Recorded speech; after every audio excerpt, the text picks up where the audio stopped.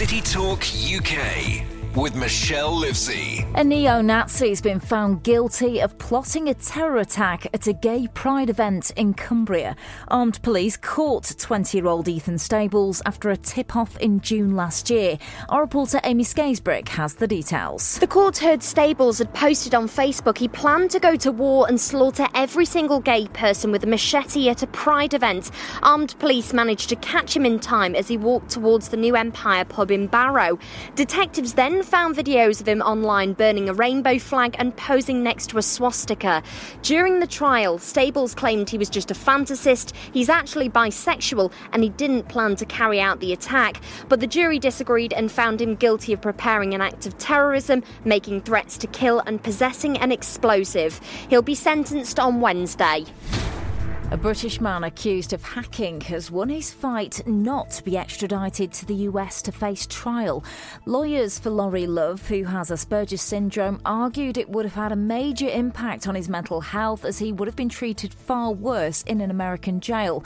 Our reporter Georgie Prodromou has been following the case for us and caught up with Laurie after the High Court victory. You never really know with courts and judges what the view that they'll take, and I'm just grateful that we managed to get through here. If you were to go to America, you previously said that it might lead to you even committing suicide. How are you feeling now that you know that isn't going to be what happens? It's amazing. It's really hard to describe the feeling that your life might be brought to an abrupt end, almost at any moment, and that any plans that you have for the future are provisional, that they might be torn apart. To have that go away makes a huge difference. I can now start planning things that I've had on hold for years.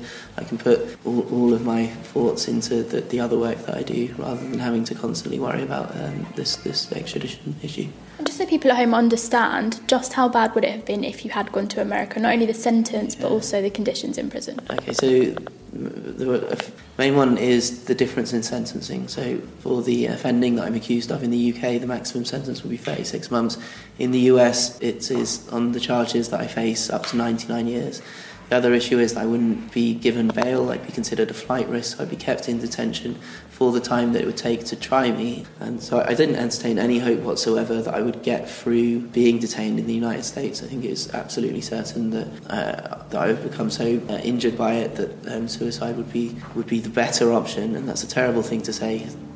As somebody who has had suicidal thoughts on and off for years, that you always look back on it and think, I'm glad that I got through that because it wasn't worth it. I don't think in the United States that there would be the chance that I would be able to look back and say, I'm glad I got through this. City Talk UK. This week, events are taking place all across the country to celebrate 100 years since some women got the right to vote. Men could have their say in 1918, but women were only allowed if they were over 30 and had property. Our Sheffield reporter Ben Bason's been at a school in Rotherham to see if young girls today think things have improved. I want to be, when I grow up, either a footballer or a boxer because I enjoy both sports. It's mostly like men that play, but women are good at it, both sports too. And we've seen, the growth of the England ladies team. How do you feel about that becoming more popular? I'm quite proud because it shows that women are just as strong as men. That's 10-year-old Darcy from Herringthorpe Junior School, where the girls have been telling me who inspires them. Jessica Ennis. I would like to be a runner when I grow up, so she's my inspiration. I look up to my mum. She takes care of us all my family. In a way, she's the world, because I wouldn't be here if it wasn't for her. Well, events are being held across the country this week, including here in South Yorkshire, to mark 100 years since women got the vote. Charlotte Meads from Sheffield Women's Equality Party, she says it's important to remember those who fought for equal rights. They did a lot of work to begin with, speaking to the men in Parliament, and they weren't listened to. They felt that they needed to take more drastic measures, being imprisoned, starvation, criminal activity. We know that it all turned out okay, but they didn't know that at the time that they were doing it. They just believed that what they were doing was right. Well, Sheffield was instrumental in the fight for gender equality. The UK's first suffrage organisation was set up in the city back in 1851 by a woman called Anne Knight. City Talk UK. with Michelle Livesey. 4 hospitals are back to normal after a burst water main in Manchester meant they had to implement an emergency plan of action. Operations at the Manchester Royal Infirmary, the Children's Hospital, St Mary's and the Eye Hospital all had to be cancelled because there was no water. Patients were also told to use bedpans for the toilet. Our reporter Abby Smitten has more. There was chaos on 2 of Manchester city centre's busiest streets as 2 water mains burst. Rivers of water flowed down Moss Lane East and Oxford Road. Businesses were flooded and operations had to be cancelled at 4 different hospitals. I spoke to Omar, who's a surgeon, before he got into work on Monday. What we don't want to do is put them at inadvertent risk. So if there's anything we could do to prevent that risk and work out exactly what's going on before we proceed, I think that would be safer. Well, the good news is the hospital said things were back to normal by lunchtime on Monday. All patients were told to turn up for their scheduled appointments.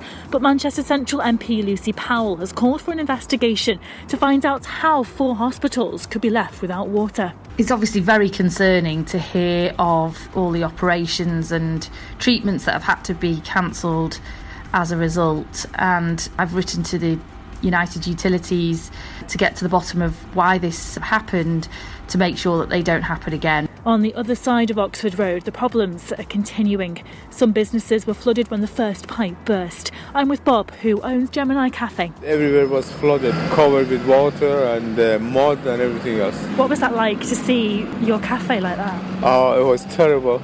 Obviously, we lost a lot of customers. While engineers have worked around the clock to fix the roads and restore water, it could be more than a fortnight before shops like Bob's can throw open their doors to customers again. A mum's been telling us of her shock when her 3-year-old escaped from nursery and walked half a mile back home on his own. Staff at the daycare centre in Scotland didn't even notice he'd gone. Our reporter Vicky Murray has more on this. It was like any other Thursday for Sarah Reid when she dropped little Liam off at the nursery in Brassey on the 25th of January. But she got the shock of her life when the tot turned up at her door half a mile away a while later.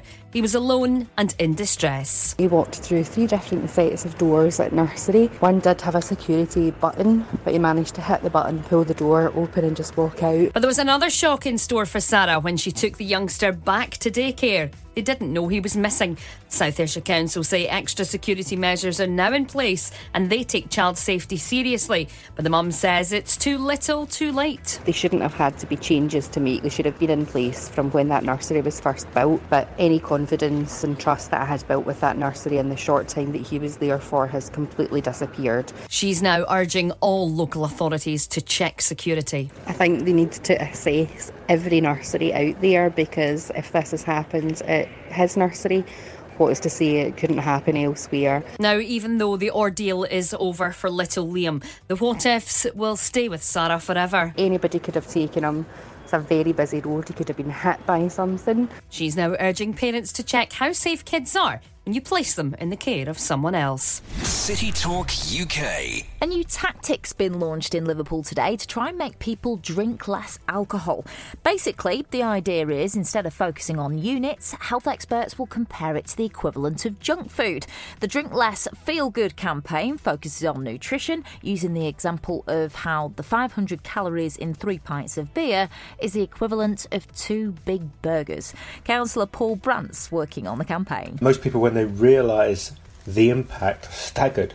And it's one of the reasons why sometimes people find it difficult to lose weight. If they're aware of the amount of empty calories that there are in these drinks, that it provides an extra incentive, as well as feeling better and obviously saving money to try and cut back. And straight off the back of his Super Bowl halftime performance, Justin Timberlake has announced a UK tour. He'll be doing dates in Birmingham, Manchester, Glasgow and London this June. It follows the release of his latest album, Man of the Woods. That's your latest. You're bang up to date. City Talk UK.